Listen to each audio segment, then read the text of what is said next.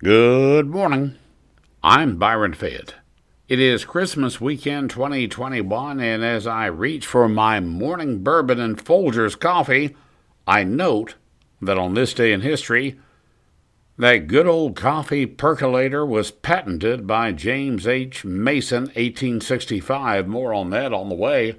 Today, 1941, Winston Churchill became the first limey to address a joint meeting of the U.S. Congress. Today, also 1941, President Roosevelt established an official date for Thanksgiving. Now, somewhere after that, I stole a turkey from one of the Rockefellers and roasted it, a live turkey. I'll get on to that subject at another time. On the way, the time the coffee tasted bad because two cats had drowned in the well.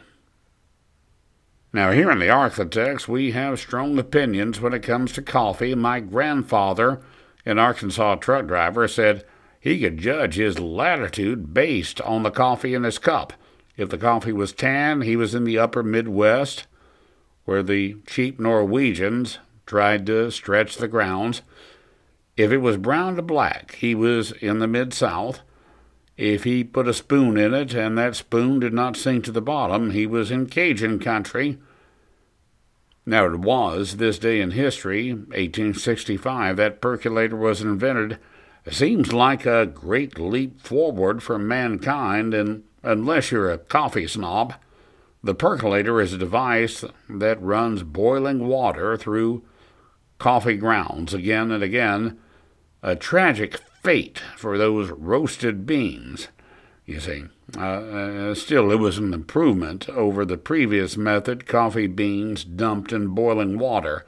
Back in my youth, sometime in the 70s, 1970s, I think, my father bought a Mr. Coffee automatic percolator, and he brought it to deer camp and nearly got laughed off the mountain. The rednecks down there wanted their coffee boiled and sour, so they said.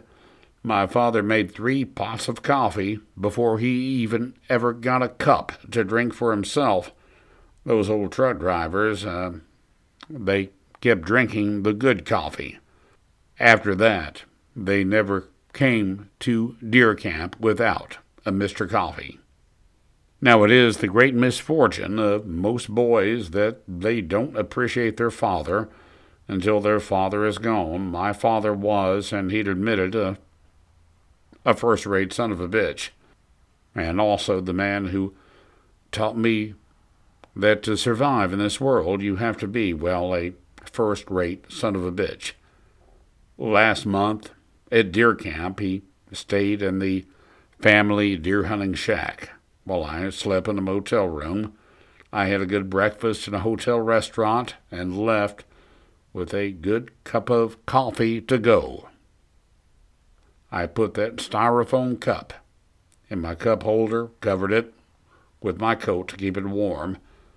Arriving at the deer camp shack, I offered it to my father. He accepted, looking older than I'd ever seen him look, and more grateful than I'd ever seen him look. And, well, I'm Byron Fayette, reminding you to drink at home. It's cheaper, it's safer, and the people who matter are in your home, not at a bar, not at a company party. And I'll get to the dead cats in the well someday, very soon.